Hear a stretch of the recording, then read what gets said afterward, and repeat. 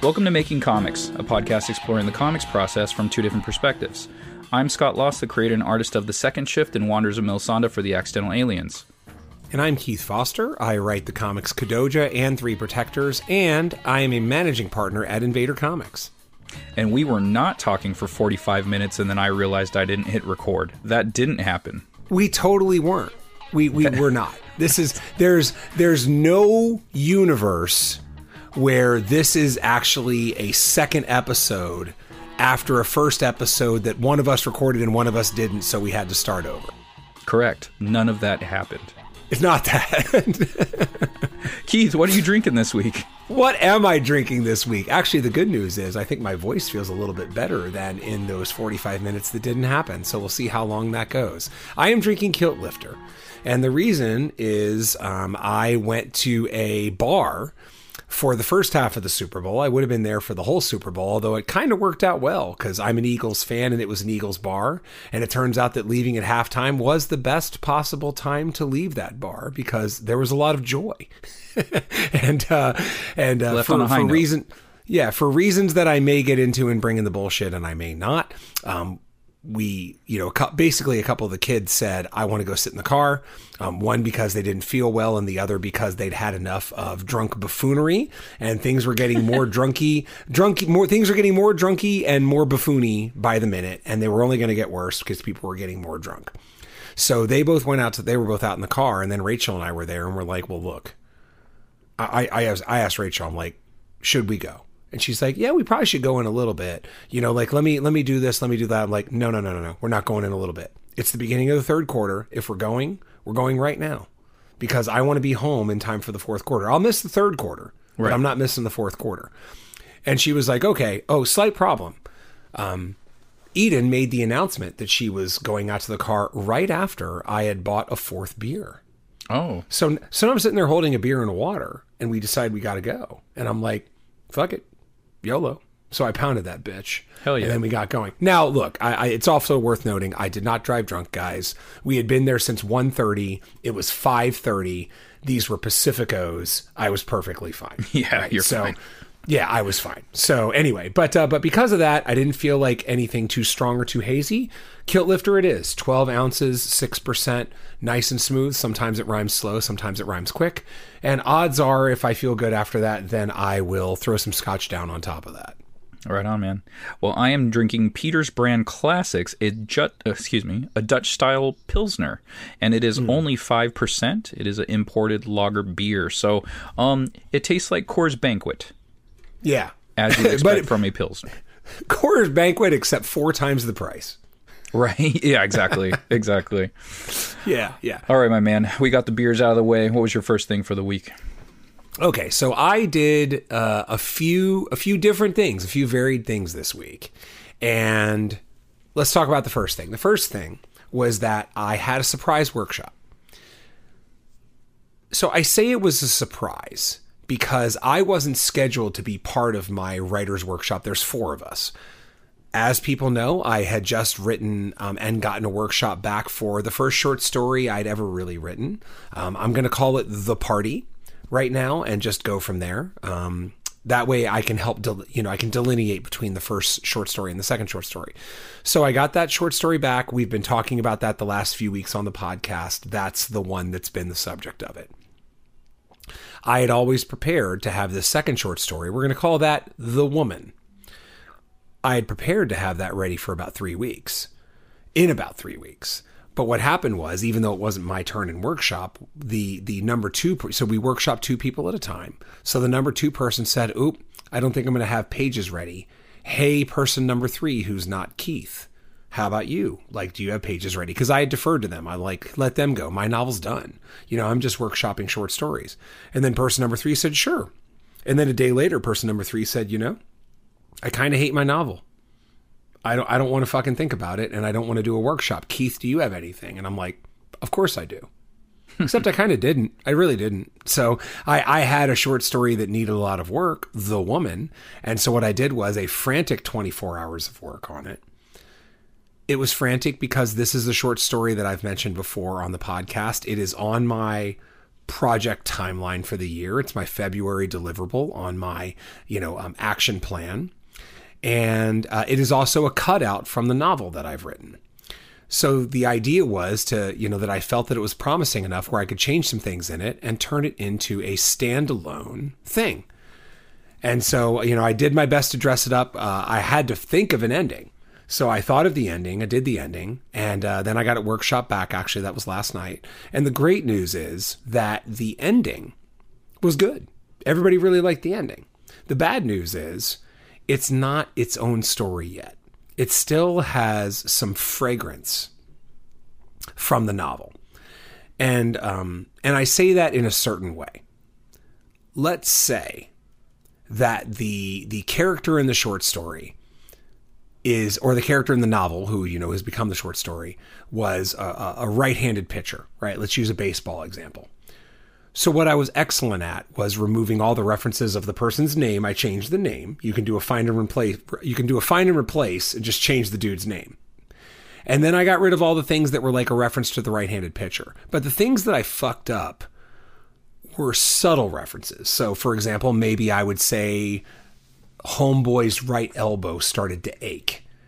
I'm making a veiled reference to the fact that he's a right-handed pitcher, but I'm not coming out and saying it. And some of those things made their way into this, and they confused the workshoppers, and they correctly called it out because there was like, is this from your novel? I mean, they knew it was, but it was like, you got to watch that. So that's the bad news, but I'm able to make those changes. The good news is they came back, they liked it, and they gave me a clear path to go forward with the book and with the short story. And the thing I liked the most about the workshop was that they convinced me, or they suggested something, and I was like ready to go with it, which was to change the story to first person.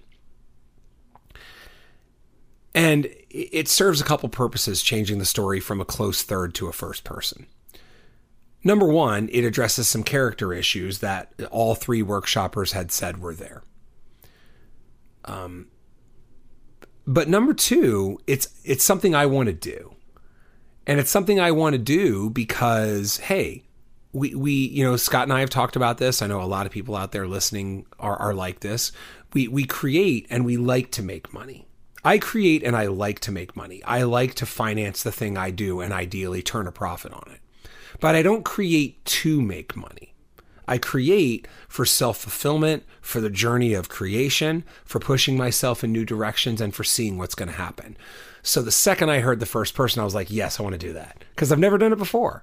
And I want to play with first person. And that's the beauty of one-shot comics. It's the beauty of short stories. You get to experiment with some stuff without committing too much to it. So we'll see where it goes. I'm happy with the notes. I'm happy that they liked it for the most part. I don't think it's going to need a ton of work. We'll see what it looks like after this pass where I change it from third to first and go from there. But I don't think there's more than, 8-10 hours total of work in this short story before it's ready to go. And I also don't think there's more than maybe 3-4 hours total work in the party before it's ready to go. And that achieves my goal. I get 2 short stories in hand, and then I can send those out to publications and see if anybody wants to publish them. That's great, man. And the toughest part we've talked about is the ending. It's very hard to stick the landing, and it sounds like that happened for the short story. So that's great. Those little things in the middle, those are easy enough to change, doing your search and looking for these. And also, as you're rewriting it, because you're doing it in first person, you'll catch all those little nuances that were from the novel and be able to eliminate those.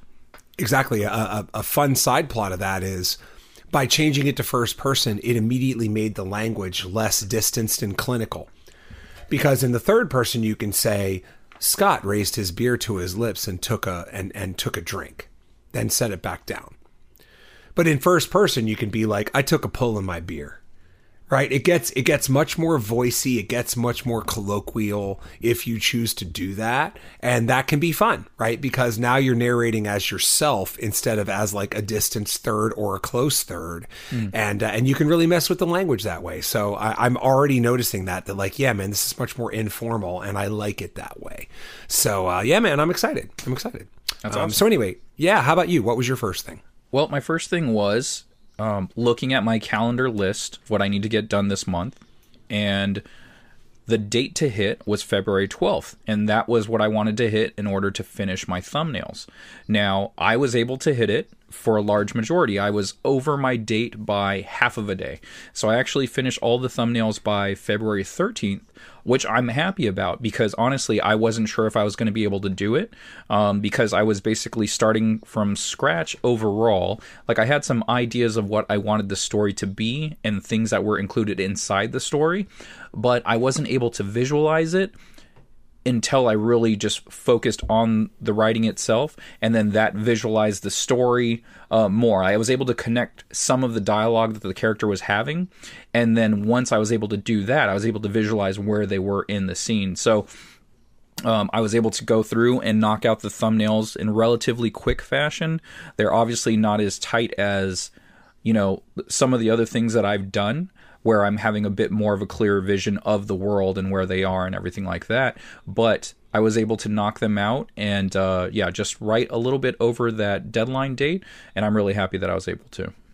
Okay, and this is for the short story, correct? Yes, sir. I want to make sure I heard that right. Yes. So that's cool. You're saying something super interesting there, which is that it sounds like you started with the dialogue first. Yes. And then you built everything from there. And that's similar to, I think I mentioned that in Three Protectors, Volume 2, that from scene to scene, I kind of made this on-the-fly decision on what thing needed to be written first. In action scenes, I wrote all the action first because it makes sense to do that. The action is going to dictate what the dialogue is. But in the scenes where there's a lot of talking, the dialogue dictates what the action is. And so what I would do there, you know, in the scenes where there was a ton of action, I would just do a whole lot of scene descriptions and then figure out later where the dialogue went. Where in some of the talky scenes, again, what's important is the dialogue. So it would all start with the dialogue and then you'd fill it out with the action. So super interesting that the dialogue came first. Again, there's no wrong way to do it. I happen to think it's a decision you make on a scene by scene basis, but it is pretty neat. And based on what you said on the podcast last week, totally makes sense that the dialogue would come first and that the action would flow from it. Yeah. And very similar to your short story is it's first person narrative. Like the first part of the story definitely much is. And so that's where I was running into that issue was just like, yeah, it's this character talking. It's this little boy talking and he's just saying stuff about his life. But what is he doing during that, you know? And so that was the piece of the puzzle that I was missing. And I was like, well, what do kids like to do? And so I was able to pull some things that I've seen a bunch of my nephews and nieces do and kids in our neighborhood. And I was just like, yeah, I could totally have him doing that. That makes sense. That's what kids like to do. So it all started flowing from there and I was able to knock it out in relatively quick fashion. So just going back and forth with Ed a little bit, like saying, hey, how does this sound? And, just looking at the story and he was just like, dude, it's good. And I was like, right on. So once I got his approval and he actually liked where I was going, he likes to give me a hard time about my writing. Years back, I showed him issue 0, quote unquote, issue 0 of Second Shift. And it was the very first completed issue of Second Shift that I had ever drawn. And it was like in my 20s and it wasn't very good. And so like I wrote the dialogue for it and the art was just, only okay. I was still learning and everything, and still learning to this day. But as far as the dialogue went, it wasn't a great story. And, so he likes to give me shit about it. So for him to give me the stamp of approval on the story was nice. And I was like, okay, right on, cool. And so going from there, laying the thumbnails out, it's like, all right, I have a clear idea of where he is now and what he's doing. So now it's, all right, let's divide this into pages and let's see if we can get to 10. And, honestly, it's looking a little more than 10, like what I have laid out now. Everything's kind of tight, and I think I want some breathing room. So we'll see how it goes. I'm going to tweak those definitely still on, we're having our creators retreat coming up this weekend, which I'm very excited for. So we're going to be doing some back and forth on some things, I would imagine, and, just kind of checking out what each other is doing. And I'm definitely interested to get to your input on this story. Yeah. I mean, the great thing is if it's 10, then you can just look. Sometimes you're at 10 and you need that extra kick. So you go to 11. And that's the beauty of it. Your story can go to 11 when you need that little extra kick past 10. That's a Spinal Tap reference. Anyway, okay.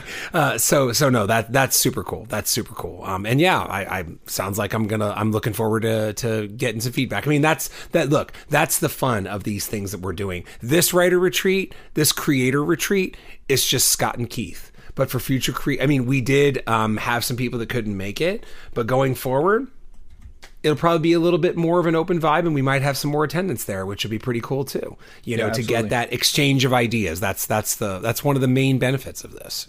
So, all right. So my second thing is actually a second thing with 3 subcomponents, and that is a week ago, I didn't know that I would have this many things artistically lined up, but I do now.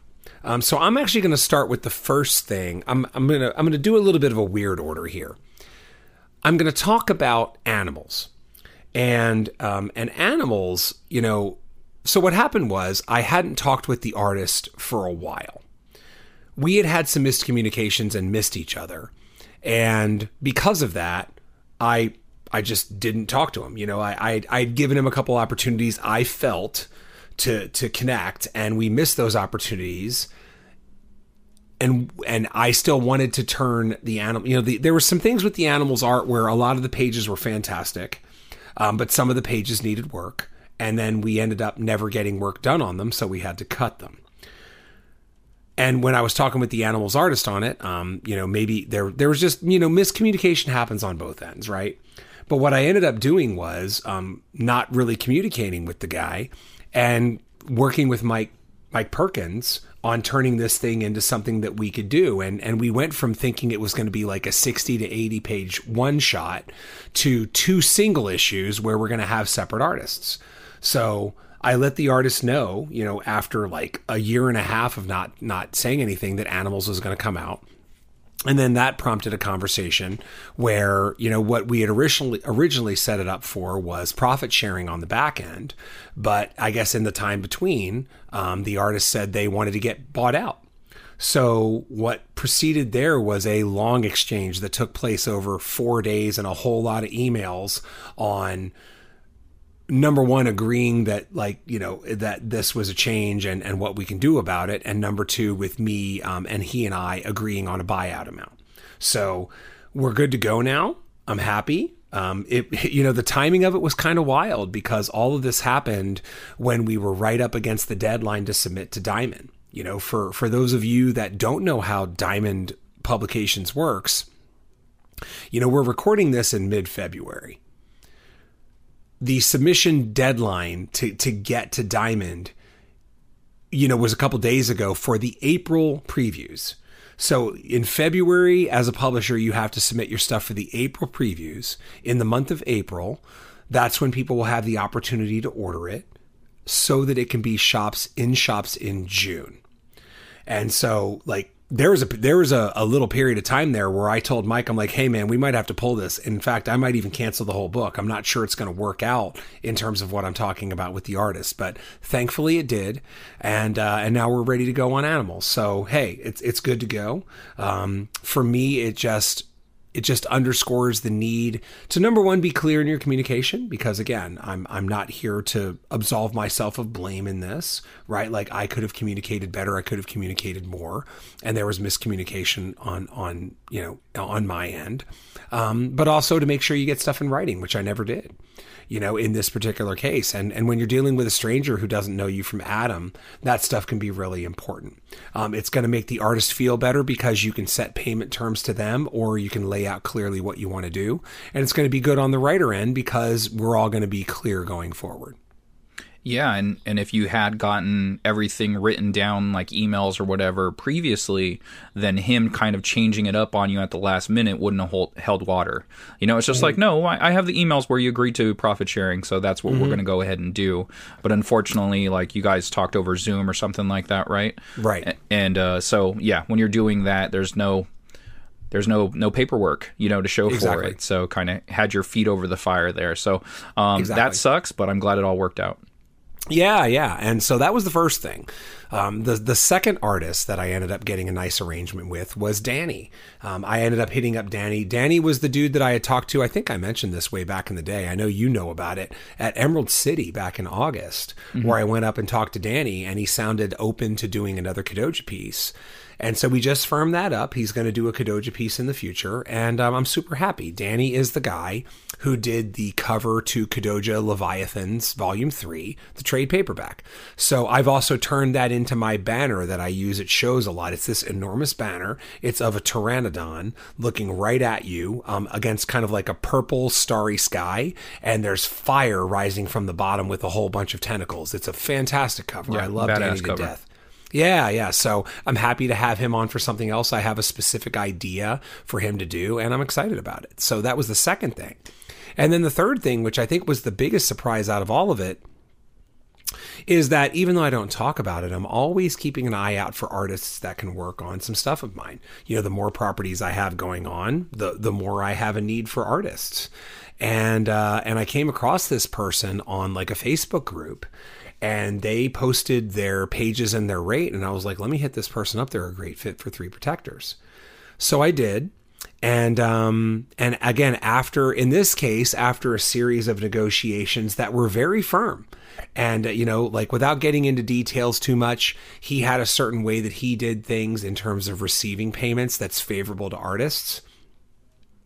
I have a certain way of doing things in terms of payments that's favorable to writers. So he gave me his terms. I gave him my terms and said, how can we compromise? And he was like, here's how we compromise. We do it my way, but you can pay for as many pages as you want. You can pay for one page at a time if that's all that you're comfortable with. So I like that, that's without him having to say it. It's a way of hedging risk. I'm obviously going to pay for more than one page at a time. I'm a big boy and I can take my chances. Plus, this person's been doing comics even longer than I have, so I feel pretty good about it. So again, in this case, it was really upfront.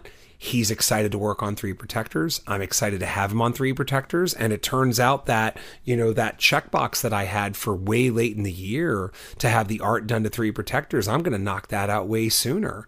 And I'm excited about that. So Three Protectors Volume 2 is probably going to be a thing I'll just send a script out for over the next, within probably 2-3 weeks. And then it'll just be about getting pages, making payments, and building up the issue. He's going to be one of 2 artists in Three Protectors Volume 2. But yeah, man, he's a great fit. I love his style, and I think it's going to make Three Protectors Volume 2 really pop. Yeah, you sent me the pages. Was that today or was that yesterday? I think it was yesterday. Okay, yeah. The art style fits perfectly with Three Protectors. It's fantastic, and his page rate, cherry on top. It's just like that work with how much he's charging. Perfect, like you said, exactly. It was scheduled for later in the year, but when these opportunities come, you got to strike when you can. Make sure you lock that artist in, before they realize, hey, I could make more money than this.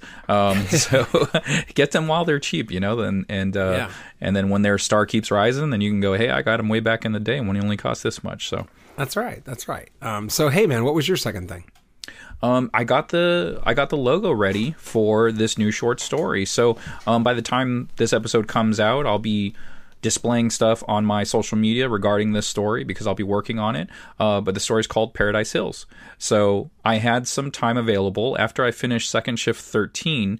I did all of the consistency checks, the inconsistencies, and everything looks good as far as I could tell. Me and Ed went over the script. I did the lettering, the special effects lettering. It's all done, and I finished ahead of schedule. So I was like, you know what? Let me start working on this logo. I think doing the logo kind of sets the tone for the story. So I did a bunch of mock-ups of different fonts, different letter types, and sent it out to you and Gary, along with the Accidental Aliens and a group of Filipinos who grew up in Paradise Hills. So, living in the area, they would get the vibe and kind of have like a good idea what they're looking at.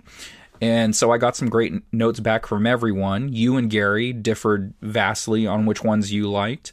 I had a pick myself, but amongst the aliens and you guys, it was just like A, C, and E were the front runners. Those are the ones that everyone seemed to like in all of the groups. And I low-key kind of liked this option D. And listening to all of your guys' notes, one of the things that some of the aliens pointed out was spacing. You know, like some of the logos had really nice spacing, really compact, felt like one piece. And so I listened to those notes and I was like, I really like the font on this D one, but let me fix the spacing issue that they're pointing out. And so I made that one look as consistent as possible, have as little spacing issues as possible. And I did some alterations on it as well. And so I resubmitted to everyone. I said, hey, I did some alterations. I know you guys picked these ones, but check these ones out now. I fixed the spacing on it, and what do you guys think? And I had mentioned D specifically. I was like, I did a lot of work on this. I changed how the eye looks, etc. And, Gary and a couple of the aliens agreed. They're like, yeah, that looks really good. I like that one. So, Gary had his option of C, and D was a close second, he said, for him. So I felt that was enough, like at the end of the day, you can only... You can listen to everyone if you'd like, but you can also listen to your gut. So even though everyone liked these particular numbers that I didn't, they liked these designs more than the one that I cared for. At the end of the day, it's my project, and it's something I'm going to have to look at all the time. And if I'm not happy with the logos that everyone else picked, then it might not be the right logo for you as the creator. So I went with my gut. I adjusted accordingly to kind of like mimic the things that they liked about those other fonts. And I felt like it was successful. So I'm moving forward with the one I liked initially, and I actually like the adjustments based off of everyone's suggestions. Yeah, I mean, that's awesome. Again, it's cool that you put it out. I think the logo looks cool. In fact, it's funny that you say it was D, because I felt at the end that it looked a fuck of a lot like A and B. And maybe D looks like the fusion of A and B that I wanted. I gave Scott I bamboozled Scott a little bit, because I think I said something like, I like this graphic part of A, but the font in B. And then you combine those two, and I was like, oh, I don't like that at all. You were like, that's weird, Keith. Or you gave another wave. And I was like, you abandoned that one. You abandoned A completely. Yeah, you abandoned the new A, which was supposed to be your dream logo. And I was like, yeah, it turns out it didn't look as good together as I thought. Anyway, so yeah, I'm glad you ended up with the logo you did. I like that one. I think it looks amazing, and it's a great lesson in following your gut, soliciting the feedback and then going from there. Again, these logos weren't all that different, of course. They were all mild variations. This is very normal in the course of logo design. If you hire a logo designer, they're going to give you 4 or 5 options, and then you're going to choose one of those options, and then they're going to give you variations on those options when you do logo design. So very normal as part of the process, and I'm glad it ended up with you having a dope logo that you like. Yeah, man, I'm excited. It has a nice retro vibe to it, and totally. Even though this particular story takes place in modern times, my history with Paradise Hills, it's the area I grew up in, San Diego, so it reminds me of childhood. Paradise Hills reminds me of when I was a kid, and that was in the 80s, so it kind of has this retro 80s vibe to it. Absolutely. Remind me to say some shit tomorrow, on our retreat. Okay. Right on. Cause I hopefully will remember it. So we'll go from there. Okay. All right. So my third thing, I worked on Kadoja. I'm happy because we're getting toward the end of Kadoja here. So it's time. I have an artist. I have Tony Gregory lined up for Kadoja Volume 4, Symphony of Madness, Issue 3. Of course, the Kickstarter to Issue 2 has funded. It's done, and that's in the rear view. And now it's about producing that. And I'll be doing the lettering over the next couple weeks and getting that ready. But I'm also working on the script right now to number 3. And I'm happy because the couple basic skeleton parts of doing the script are behind me. I just started doing it a couple days ago. And so part 1 of the way I do scripts is I just do a very quick scene outline. I just say scene A, 2 pages, this thing happens. Scene B, X pages, these characters are there and this thing happens, right? It can be Kadoja, it can be, whatever character, right? And then after that, what I do is I get into the page 1, this specific subcomponent of scene A happens. Page 2, this specific subcomponent of scene A happens. And I got so into it that I ended up doing it in 2 days, basically like 3 hours instead of about the scheduled 4.5, 5 hours. And now it's ready to go. It's ready for me to actually write the individual page scenes. And it's interesting to me, the big difference you get when you start to get more granular. To use an example of scene A, I believe my note to myself for scene A was simply, look, it's Kadoja Symphony of Madness. A lot of people out there have read it. And if you haven't, hey, I got a website. You can get some books on the website. It's keithrfoster.com. But it's H.P. Lovecraft meets Godzilla. And the Lovecraft madness, hence the title Symphony of Madness, is there. And so for scene A, I think I put something like some shit to convey the madness. 2 pages. That's what I put. But when it came that time to writing that, now I got to think of what that some shit is. Some shit isn't good enough. And I ended up coming up with this idea, and I'm like, ooh, I like that idea. That's a little different. I haven't done that in any of the previous Kadoja volumes, and I think it's a cool way to convey it.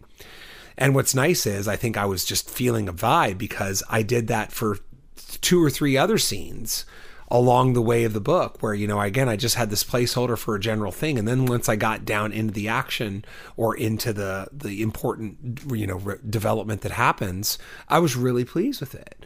So now I can see the issue. Now I can see the shape of the issue, the action that's happening, the things that are happening, what it's building to. And I'm very excited about it. This is, I guess the word is penultimate. This is the penultimate issue of this Kadoja arc.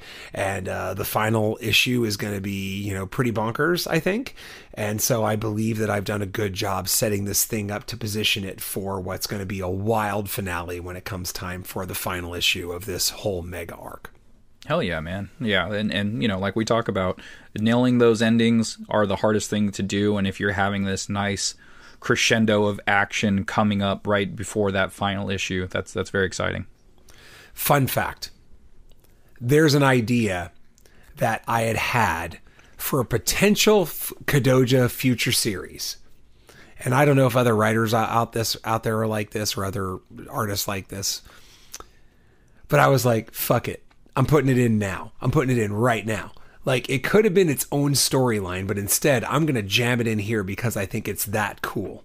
Mm. And so, I was debating, like, it's always this, do I keep it for later or do I use it now? But I was like, screw it. It's more interesting if I use it right now. And we go from there. So I'm excited that I decided to put it in there.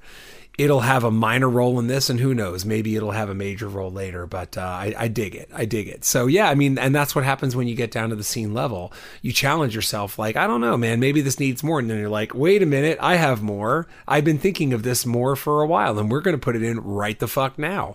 So anyway, I'm excited for it, and it means I'll need to develop it a little bit more in these last few pages of this, volume 4. That's awesome, man. Yeah, super exciting. I'm looking forward to that when that does come out. So my third thing was I did some character design. So Paradise Hills is, rolling. So what I need to do is make sure I have the characters down. So a lot of the times what I end up doing is just jumping into the action. I just start drawing the book and I'm like, yeah, this is what the character looks like. And as the story goes along, I'm like, man, I really should have done this from the beginning. I like this element of it, of the way the character looks, and I wish I would have done those on those earlier pages. So for you artists out there, something very helpful is doing these character studies. Make sure you're making your character sheets so your character can look consistent throughout your story. So that's something I started doing recently, and it helps a lot. So make sure you're doing that. Make sure you have that character sheet down, so every time it comes to drawing that character, if you're not totally versed in them because they're so new to you, you can always refer to that and go, oh yeah, that whatever gun holster is on his left side, not his right side. And you won't be flip-flopping that as the story goes on. Yeah, man. Are those all of your things? Like you did? That is it. That was my last thing. Okay. Yeah. So here's a fun fact. We are now at the spot where we may or may not have been before. The best part about it is we've actually had a completely different conversation than we did the first time. I was, see that you beat me to where we were going. I thought this was better. I thought this version of the conversation was better. It's like we cut out the fluff that didn't need to be there. Yeah. It's like we trimmed the tree, and that allowed it to blossom into some new directions that we didn't even cover the first time. So yeah, man, yeah, we trimmed about 10 minutes off of the conversation. It's a little more concise. We get to the point a little bit quicker, less meandering. But we definitely did go to different places than we did the first time around, so that was cool. Yeah. I'm not going to say I recommend it as a practice, but I think it worked pretty well. No. It definitely worked this time, but not going to do it again on purpose for sure. Yeah, exactly. All right, man. So we're on to the main topic, right? Or do you have one more thing? We are on to the main topic. Overshowing and overtelling. So, Keith, we were thinking of things to talk about this week. This is something you came up with. What made this come to mind for you? Yeah, dude, such a great, like, this is what 119 episodes does together, man. It's like chemistry, baby. It's like I don't know, Chris Paul and fucking Tyson Chandler back on the Hornets with that beautiful half-court lob chemistry, man. You threw the lob perfect for me. So what made me think of this is that there is an unnamed novel I'm listening to right now.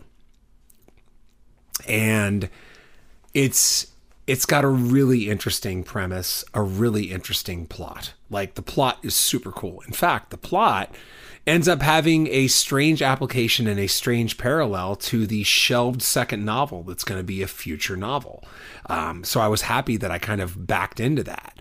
But it does a lot of overtelling. It does a lot of, I mean, you know, I've heard a couple different phrases about this. The most well-known phrase in writing is purple prose, which I just defined. Purple prose is when you're just overcooking that shit, you know, so overtelling, purple prose, you know, just over talking. And so because I don't think anybody's going to be able to pull these quotes out of context. Like, dude, if you find out what book, tell you what, if you find out what book this is in and you send it to me and it's correct, I'm going to send you a free comic, and it's going to be a good one. It's going to be like the Mr. Ewok 1 variant of Kadoja Volume 2, number 1. Okay. Oh, nice. I love that cover. Because, yeah, thanks, man. So, because I just don't see any fucking way that you're going to figure this out, right? Like, trust me, man, this is a pretty obscure novel. But I'm going to give a couple quotes here, okay? And then we're going to talk about them because I wrote them down. Heat rose in shimmering waves off the sea of glittering glass. Okay, so that's a short thing. But what I want to bring attention to there as an example is that, did you notice that there was just a tiny bit of symmetry there? There were shimmering waves and glittering glass. Right? Mm-hmm. The syllables match, and that's a bit coincidental. But what matches that's not coincidental is that there's an adjective and a noun, right? The waves are shimmering, the glass is glittering. The thing about adjectives is you can overuse them. You can really overuse those motherfuckers. And I think this is a novel that uses adjectives way too much. And when people overuse adjectives, it gets a rhythm, you know, like I just gave a good rhythm there. Heat rose in shimmering waves off the sea of glittering glass. There's a rhythm there, right? Now imagine doing that for 380 pages. Right. It's not a rhythm exhausting. Anymore. It is exhausting. So now I'm going to give a longer passage that I think also exemplifies it, but we'll see what you say. Here we go. The heavy, scuffling, grating footsteps had rounded the corner behind her and seemed very close indeed, though she had run almost half the block. A sheet of paper, ghostly white, sailed out of the darkness and wrapped around her legs like a live thing. She yelped with a sharp intake of air. Without stopping, she tore the thing loose. The mangled paper skittered away and glanced back over her shoulder. So it's not terrible, right? Like, right. I don't hate that. But there's a couple things there. Again, what you have to think of here is this isn't a novel you're reading out of context because Keith and Scott are talking about it on a podcast. Every single paragraph is like this, right? So footsteps had 3 fucking qualifiers. They were heavy, they were scuffling, and they were grating, right? We then proceed to take 4 sentences about a sheet of paper wrapping around this person's legs and having them flick it away. 4 sentences on that, right? And what the reason I want to bring that up is because when you have something like that, the author is taking every opportunity to, number one, slow things down, and number two, try to amplify the tension and the horror there. Exhausting is the word that comes here too, right? Because if you amplify it the whole time and you just have language this involved and you're using this many words to describe things, again, multiply that by a page, by a chapter, by a novel, and it just drains you. Yeah. So for me, that is overwriting. Now, we all have different areas in terms of what we think is over and underwritten, but I hope that people there at least can agree that 3 qualifiers for a single thing, heavy, shuffling, and grating footsteps, is too many. And then we start to have a little bit of this adjective rhythm again. A ghostly white sheet of paper, the mangled paper, skittered away, right? Like again, we're using a lot of adjectives here, and maybe not so many in one paragraph, but it's still a pretty decent chunk in a paragraph. And remember that, hundreds, if not thousands of paragraphs make up a novel. So it doesn't take long for this to just, like what I find myself doing, Scott, when I was listening to it, I'm going like this. I'm doing like the wrap it up B motion, like, I tend to so what I'm doing right now is I'm taking my index finger and I'm circling it in the air. Like, can we please get going here? Right. Like the hurry it up movement. Yeah. Let's hurry it up. We all know that one. We all know. Exactly. And I'm sitting there like listening to an audiobook wherever I am, and I have to go like, come on, motherfucker, let's go. Right. So I think those are just 2 examples. Again, in a way, I'm glad I'm listening to this novel. It goes back to the Stephen King thing of, hey, sometimes, like maybe you don't want to read all the bestest novels, because you're going to learn a lot from the novels that are a couple cuts below the bestest. So yeah, I think overtelling is a thing. Overtelling, the funny thing is people overtell because they don't have confidence in themselves, in their own language, in their own writing. Unfortunately, the way that it gets conveyed when it's on the printed pages, it makes it appear that the author doesn't have trust in you. Right. Because they're now conveying too much of the novel to you, or of, this happens in comics too, right? Or of the comic to you, and they're not letting you play around in the space enough. Yeah, definitely. And that's something I pointed out with Ed a long time ago. And not that he was doing it. I think it was just purely a conversation of like, I like that we don't handhold in our books. It's like, we don't need to tell them everything that's going on because, number one, there's pictures. So they can see what's going on. So we don't need to explain everything that's happening. But there's also like nuances in dialogue and the way people talk. So, that's something that we would also use in the book, So yeah. You also don't want to go to the point where you're doing too little, and so I can definitely see how those can be exhausting, like those specific examples. And like you said, the second one, it's not terrible, but yeah, there's a lot of adjectives in there. And could you get rid of a couple of them and that be a little more interesting just by getting rid of a couple? Absolutely. Exactly. Like it kind of builds to this suspense of what's happening with this character. Is this character being chased down by someone? What's about to happen? And then so it's nice to paint the picture, but like, are you painting the picture or are you overly complicating the picture? Like, is there, you're describing every single trash can, every piece of trash in the scene. It's just like, no. Like, get the big strokes, get those broad strokes in there and paint the picture effectively. And there's definitely, on the artist end, there's definitely a way to do this where you're overcomplicating the page, and, something to go with backgrounds, right? Like if you have a crazy cluttered background in every single panel, that can also be exhausting. It's just like, okay, you're kind of, the reader has to do a little more work when they're looking at that page and going, okay, what is going on here? Because the action isn't necessarily focused because there's so much going on in the backgrounds. And that's why you want to kind of have those anchor panels where those establishing shots, on each page. It's like, all right, you can put a lot of detail in that first establishing shot if that's what you're doing.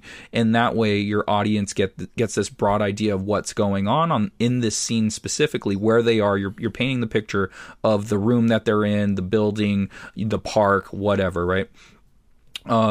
another way you can complicate an over.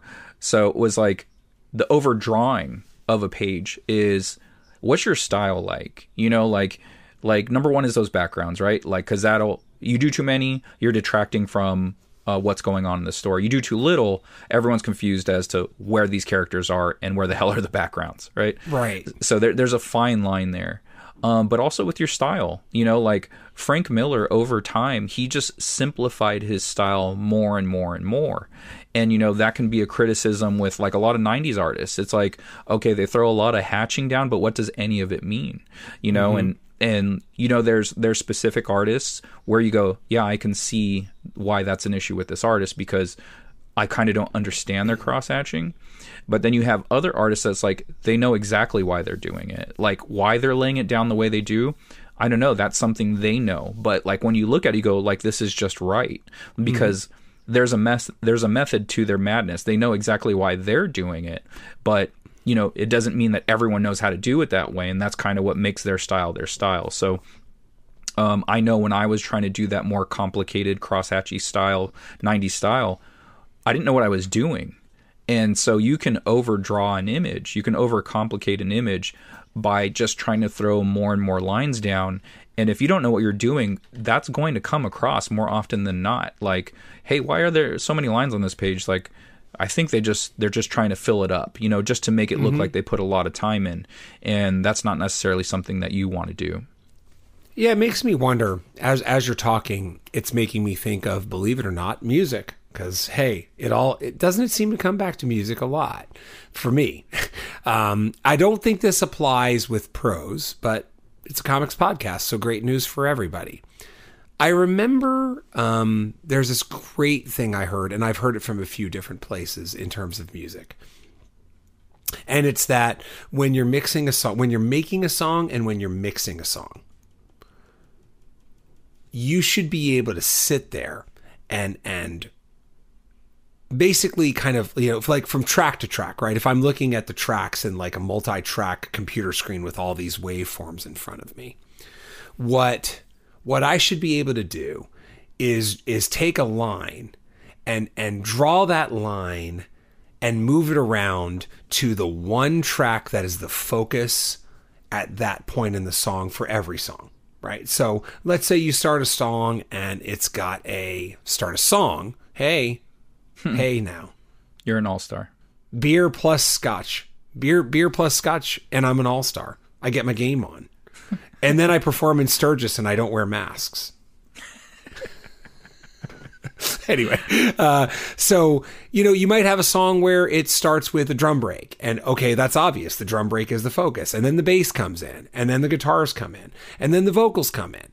And then the vocals are the focus. And then the vocals disappear. And then you have a solo. So the solo is the focus. And then you might have another drum break. And then you might go back to the vocals. And then you do whatever, right? That is the focus line, the through line of what the focus in the song is.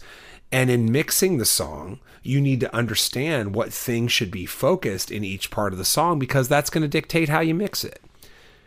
And I think comics have a big parallel there, right? You need to understand what is the focus of the story and what you need to focus on so that you can move that focus around. You know, you get to a brand new scene. Hey, panel 1, that big page where you establish the scene, the background is going to need to be the focus. And then after that, it's going to move to the characters, and it's going to move to the action, and it's going to move to maybe the environment if the environment is important. But I wonder out loud if that's maybe that's a pretty decent way for people to think about it in terms of their art. I mean, I defer to you. You're the artist.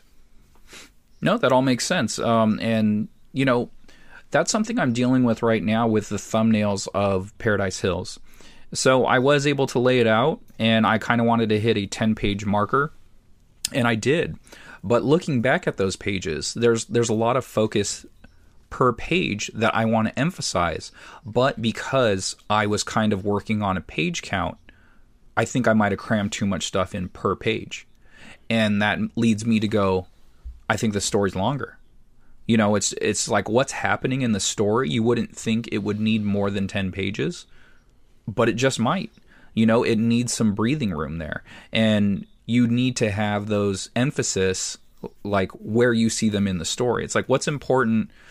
on this particular page? What's the story going on this page? Okay, this is the most important thing.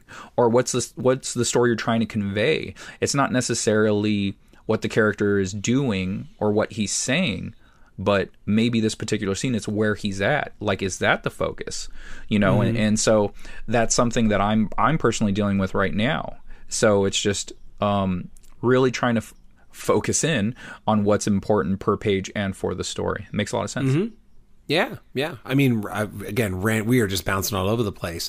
But the Zucker brothers, who did Airplane, the Naked Gun movies, Kentucky Fried Movie, I think they did some other things as well. They it's almost like an interesting way to visualize this is the Zucker brothers loved putting one joke in frame. And sometimes that joke would be in the foreground, and sometimes that joke would be in the background. And so again, I think that's another way in your brain to like visualize it. And hey, if you want to watch an old Zucker Brothers movie, then they're funny. Some of the humor, be warned, some of the humor absolutely does not hold up to modern times. So if you're not familiar with the Zucker brothers, or you're not of a certain age like your boy Keith, then just know that some of that humor may not be funny at all today. Just know that.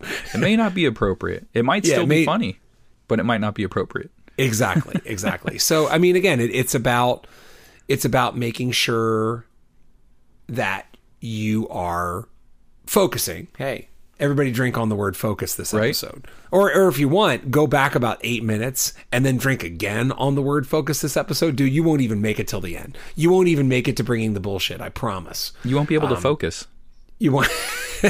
That'll be the last thing. You'll be able to focus on the toilet. You know what I'm saying?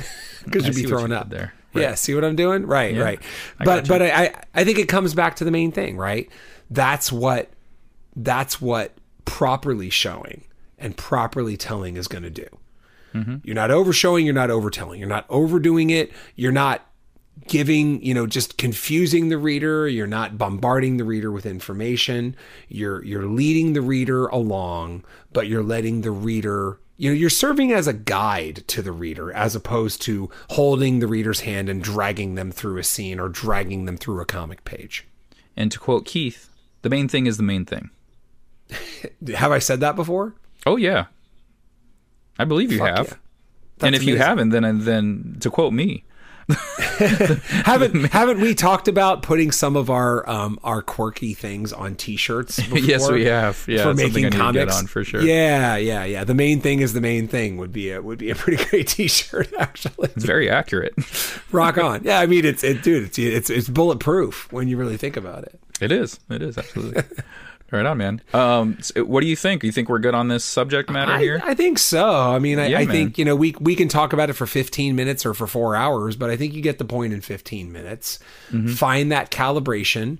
Understand that the right calibration is going to be different for different people. I personally err on the side of, I'm not going to say minimalism, but I favor economy. I value economy. Yes. So for me, it's going to always be about... Economy of words is huge. Exactly. Economy of words. So when you pick up a lot of my comics, you're just like, I can't see myself ever having these dialogue-heavy pages. There is one dialogue-heavy scene in Kadoja, but that was the first issue I ever did. It's when Murakami is lecturing to the college doing class. The lecture. That's the one that came to mind. Yeah. And actually there's a part in, I think, the third issue of the first volume where Velez goes on a big lecture about monsters over time and stuff like that. But in general, the more I go down this road, the more I just value a certain balance of words and images on the page. And we've talked about this before. I just read a comic, I can't remember which one it was, where, you turn a page and it's just this shit ton of words. And you're like, oh my God. And it's silly when you think about it in the cosmic way, because I read novels all the time. Those are nothing but words, but novels aren't comics. And sometimes you turn that page and you see a shit ton of words and you're like, oh God. There's an expectation when you read comics, and when you see, and we've talked about with like even Neil Gaiman, where you see those prose pages where you get the art and then you have these paragraphs along the side of it. It's just like, fuck, I don't know that this is what I signed up for. I think I signed up to read comic books, not prose with some pictures here and there, So I hear you. That's what happens when you have just a little bit too much going on. Wanderers has that in issue 1, and it's kind of like Lee laying out to Mars the rules of the world, basically, or how we got where we are. And then that's it. And then everything else after that is easy breezy. But it's just, that's the part of the story that you need. You need that backstory to just understand this world and how they got there. And you're all up to date. And then you just go on, go forward, and have a good time. Yeah, exactly. Hey, Random Wanderers thing. I don't think I've ever mentioned this to you. Any conscious... So I know you're a Planet of the Apes fan. Yes. There's some Planet of the Apes vibes in that. A little bit. Yeah. Yeah, definitely. Okay. The little cage scene. Hell yes, of course. Yeah. So, definitely vibes of that in there. And, like, honestly, not on purpose. It's just, I love Planet of the Apes, so I'm glad you brought that up. And doesn't that make it more fun, though? When it does. you totally find that you're fun. like, oh, shit, yeah, this. I mean, I did kind of put this in here this way. Oh, I think I know. I have a homage cover that I'm going to be doing in the near future. Then, hell yeah! Look at that. We're doing all kinds of dope shit on making synergy. Right, yeah. Right on, man. Hey, you got any bullshit you want to bring? Well, I have one thing of bullshit, and we'll see where it goes. Okay. So last week on the, I'm just going to do a quick timeline of Scott and Keith's lives here. Last week on the podcast, we were right after the trade deadline in the NBA. Ah, yes. And I mentioned that the Sixers traded Thibault, right? and so then I get this random ass text from you, like 2-3 nights later, and you're like, Thibault's made 4 threes in the first half because the Sixers traded him to Portland. And I was like, that's 3 more than he made this year with the Sixers, I think. Right? Like, motherfucker just went off making threes, and like we traded him because he couldn't make threes. Dude, it was freaking bonkers. It was one of the worst games I had ever watched. I stopped watching halfway through the fourth. It was just too much to take. So the new look Lakers has D'Lo, Beasley, Mobamba, and Vanderbilt. First game together, they all look great. LeBron was out. We still beat the Golden State Warriors, so that was huge. So I was psyched. I was like, fuck, if we can do this without LeBron, I'm really excited for this season. Yeah. The next game, they shit the bed. And honestly, I don't know if it was just the new guys not being as effective as they were the first game, because like Vanderbilt was just trying way too hard. You know, he's like an energy guy and he runs all over the place, and it's really helpful. Like he's getting, offensive and defensive boards. Like he's just all over. He's awesome, right? Second game, he's doing too much to the point where he's fucking up. And then on top of that, like you said, Thibault made four threes, and he was a defensive juggernaut. He was defending all over the place, but he's always been that dude. Yeah, yes, he's always been that guy. But he was just a D guy. Now he's a 3 and D guy out of nowhere. Yeah. And on top of that, at one point, the Blazers were making 20% from 2 and 70% from 3. Yeah. So that lets you know what a miserable fucking game it was. It was like everyone was hitting shit. Dame was hitting half-court shots. It was like a fucking circus, and they were just clowning us. And by the fourth quarter, it hadn't changed, and I was like, I'm done. I can't do this. The bounce back was last game. Unfortunately, I missed it. I was at a viewing, and one of those bad viewings, not a good viewing. And not for like a movie or anything. But the Lakers played again. LeBron was back, and they dominated the Pelicans. Yep. And so it was just like, dude, that's what I want to see. That's what I'm here for. Yep. But yeah, man, I wanted to just keep talking to you about the Thibault thing because it was so upsetting. But I was so upset I just couldn't talk to anyone. So. Well, I think on some level, look, this isn't the case with every team. But the modern NBA just has this weird quirk where, like, dude, you can show up some night and the team hits 50% of their threes and you just get your shit kicked out of you. Yeah, right? It's just like their night. That's happened a lot in the playoffs over the last couple of years, where it's just like you show up and the team just rains threes and you lose by 30. It's just bonkers the way it is. So it happens, right? Like you just walked into Portland that night, and Portland decided to get hot and just smoke you, right? And that happens. 100%. You could play them 2 nights later and they don't make shit, and you beat them by 30, right? Yeah, like that's Portland. They live and die by the 3. But the reason I wanted to mention that, Scott, is because the next day I'm sitting there And somehow the Thibault thing comes back. And I'm like, wait a minute. I really enjoyed Matisse Thybulle's time with the 76ers. Traded players get their jerseys discounted heavily on NBA.com. Why don't I go look up how expensive a Matisse Thybulle Sixers jersey is? And Scott, in their alternate city jersey this year, which is a dope jersey, it's white with red cursive and it just says City of Brotherly Love on it. A Thybulle jersey was $32. Oh, right on. I bought it. It's coming here in a few days. Fuck dude, yeah. Those are great. I love those. For quite some time, I would really hesitate on those role players that I really liked for the Lakers because with the Lakers, you never know. Role players usually last 2 to 3 years at the most, and then they're gone. They either start getting really big, and the Lakers just refuse to pay anyone that's not a star, or they're not producing. They get traded away, and they start producing on another team. That happens a lot. So, like, one of my guys was Kuz, and I never got his jersey, and it kind of bummed me out. It was just like, man, I really should have looked for that when he got traded. It probably would have been $30 too. One that I'm happy that I did buy right away was D'Angelo Russell. I have D'Angelo Russell's rookie jersey, and he kept his number 1. Normally he goes under 0. He played 0 in college. He was 1 for us because Nick Young had 0. And we all know how that ended. And then he went to the Wolves, and he was back to 0. So I was like, oh, man, he's probably going to switch to 0 that no one has it. Kuz is gone. Westbrook is gone. Young is gone. And but he stuck with 1. So I was a little happy about that. I'm like, right on, cool. I can sport my original jersey, and people in the audience, if I went to a live game, wouldn't be confused. No, I actually think that those kind of jerseys are like fan cred jerseys. True. You know, if you show up to your Laker buddies and you're rocking a D'Lo 1, or you're rocking a Kuz jersey, like, now Kuz won a title, so that's always gonna, like, you know, make somebody special. But you're gonna get street cred there, and I think Thybulle as a Sixers jersey, like, that's a good deep cut. Like, dude, totally. He was second team all defense twice. Like, he's no joke, right? Like, this isn't just some chump. And first of all, if you make the NBA, you're no chump. Right. But yeah, so all good. Hey, wasn't, like, Nick Young, was his nickname Swaggy P? Wasn't that Swaggy P? Yeah. Swaggy P? Dude, hold it. Wait a minute, though. Wasn't he was super, he had his moments with the Clippers, if I remember right. Yeah, that was probably the team, because when we signed him, I was actually psyched about it, because I went to I think it was a Laker Clippers game, and that was when they were hot. I think they had their Lob City going already. Yeah, and he was Lakers were winning, and then Nick Young proceeded to hit 3 or 4 threes back to back to back, and he got them back in the game, and I think the Clippers won. And so, like, when we signed him, I was psyched. I was like, fuck yeah, I like this guy. Like, he's really good.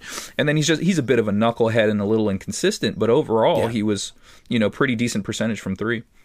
Yeah. I mean, I will say this too. Nick Young was one of the nicest NBA players I was ever able to have a conversation with. I've mentioned before that I had Clippers season tickets for, I don't know, 4 or 5 years. I probably just would have kept them the whole time, but fencing was the number one reason I just dropped the Clippers season tickets, because, you know, I like the Clippers, but I view it as a gateway to the NBA. I love the NBA. But when you have Clippers season tickets, they basically give you two nights a year where you can hang out before the game and try to get autographs. So you get one side on the Clippers, and in those cases it's guaranteed, because they're the home team, and then you get to pick a road team, and it's not guaranteed. So you might get lucky, you might not. And I know that. So if offhand, the players, well, here's what always happens, right? The superstars barely make themselves available, right? And some superstars actually don't even attend the pregame shoot around. They do a shoot around at like 2:00, so they don't even have to fuck with fans asking them for autographs. Yeah, I'm looking at you, Chris Paul. Dude, I was about to say Chris Paul, because my friend, she had season tickets as well. Yeah, and she had mentioned that this fan signing thing was happening, and I was like, dude, if you could get me CP3 or Blake Griffin's signature, that would be rad as fuck. And she goes, okay, I'll try. She goes, I'm only allowed X amount, but she has her son, right? And so she's like, yeah, I think I can get it done. And then she got me Blake Griffin's Yep. She did not get me CP3s. That was the one I wanted. I wanted CP3s. Wasn't even there. He doesn't even make himself available. He does a 2 p.m. shoot around instead of like the late thing. And what was worse was later on, he convinced Blake Griffin to not do the pregame shoot around too. Oh, dang. Now I'm happy because I have a couple things that are signed by Blake Griffin from back in the day. But yeah. And so offhand, just random thing. The nicest people, there were some people that actually had conversations. DeAndre Jordan with the Clippers, super nice guy. He was the nicest kid. I think my kids were high five kids for one game one time. And nice. DJ was so cool to them. That's what they said. They're like, oh, DJ was awesome. Like Blake Griffin and Chris Paul barely, I think Chris Paul went by and Blake Griffin gave 5, but he was stone faced, where DJ was actually cool. But what you'll find is the mid-tier guys and the bottom of the bench guys are the guys that are the best. Yeah, for and sure. So they're just happy to be there. They're in the NBA. Yeah. Well, no, I mean they're also good. I'm talking about Nick Young actually held a conversation. Evan Turner, remember him? He was with the 76ers. He was super nice. I had a long conversation with him. Trying to think who else was cool. There were some other dudes out there that were cool. I thought it was hilarious. I got Jeremy Lin's signature way back in the day. On. But it was post Linsanity. Okay, wait a minute. We gotta go deep here for a second. It was post Linsanity. And not only, so Jeremy Lin was accessible as a visiting member of the Rockets. But he would just people were like, Jeremy, right? And he would he signed everything, but he had reduced his signature to one stroke. It was that's the Blake signature I got. It's a one stroker. Yeah. It almost looks just like an R. Oh man, my Blake Griffin, I have it. Maybe when you hang out, I think I still have it on a basketball in the garage because I encased it. I got this cool candy apple red Clippers basketball. But hold on, have I told you my Jeremy Lin story with my wife or no? No, I haven't. No, I actually haven't heard that story yet. Okay, so Summer League 2010, Jeremy Lin was a nobody. I had actually read about him. And so Jeremy Lin, fun fact, made his legend in the NBA by going toe-to-toe with John Wall, the then number 1 pick in, the 2010 Summer League. Mm-hmm. I was at that game. That game. Oh, no shit. Rachel and I were at that game. And even better, so I had read about Jeremy Lin. I was like, dude, this guy averaged 30 points a night at Harvard. He's only known as a straight line driver and a shooter, but maybe he can make his way into the NBA. So I was dialed into Jeremy Lin way before Linsanity. And so the game is over. Jeremy Lin plays this. That was the buzz of the gym. Dude, Jeremy Lin's just playing John Wall pound for pound right now. He's in the stands afterwards, and he's on our side. And Rachel's and Rachel falls in love. I mean, she's Filipino. Why wouldn't you fall in love with an Asian player in the NBA? Asian basketball player, yeah. Hell yes, man. It's amazing, right? So she's like, oh my God, this is so cool. Jeremy Lin's on our side. I'm like, you want to take a photo with him? And she's like, I'm not sure. I'm like, hey, if you want to take a photo with him, you go down there right the fuck now. You go down now, and then I'll take that photo. And she's like, okay. She runs down. I go up there. I snap a photo. She's still got it. Oh, that's awesome. Rachel and Jeremy Lin, 2010, years before Linsanity, before he'd even signed his first NBA contract, man. Dude, that's badass. That's dope, right? I don't think we can get better than that. We're going to go ahead and leave it on that. All right, I'm going to rate this beer, this Peter's Brand Classic, 5.0. It's just fine. It's not bad. It's not good. I don't suggest you buy it. You're better off just getting a box of Coors Banquet. Okay. Kilt Lifter is a 7.5. I love it as a Scotch ale. It's a good, clean Scotch ale. I'm not going to go into Kentucky Bourbon Barrel Ale territory. I think you can get, maybe it's a 7.5, maybe it's an 8. I'm feeling 7.5. It's good. It's solid. And for the price, you can't beat it. I mean, we're talking about $11 for a 6-pack, something like that. Oh, solid. Awesome. Hell yeah, really good. Right on. And then if you dig this podcast and want to talk about the stuff we talked about, if you want us to talk about basketball less, email us. We're not going to listen to you, but you can email us about it. makingcomicspodcast@gmail.com. Yeah, and hey, Apple Podcasts, Spotify Podcasts, give us 5 stars. It helps spread the word. It helps make the algorithms your bitches, and that's what we all want. So if you like the podcast, take a few seconds, give us 5 stars. It matters. We appreciate it.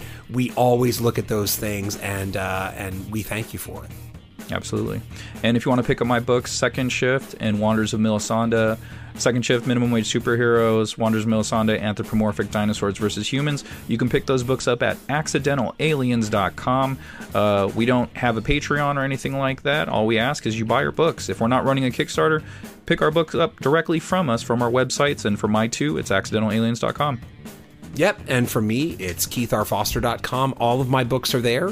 Three Protectors is there. That's Kung Fu in Space. Kadoja is there. That is Giant Monsters Meet H.P. Lovecraft. And soon, Animals will be there.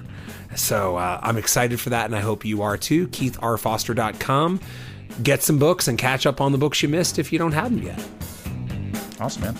All right, we'll see you guys next week. Yay, yay.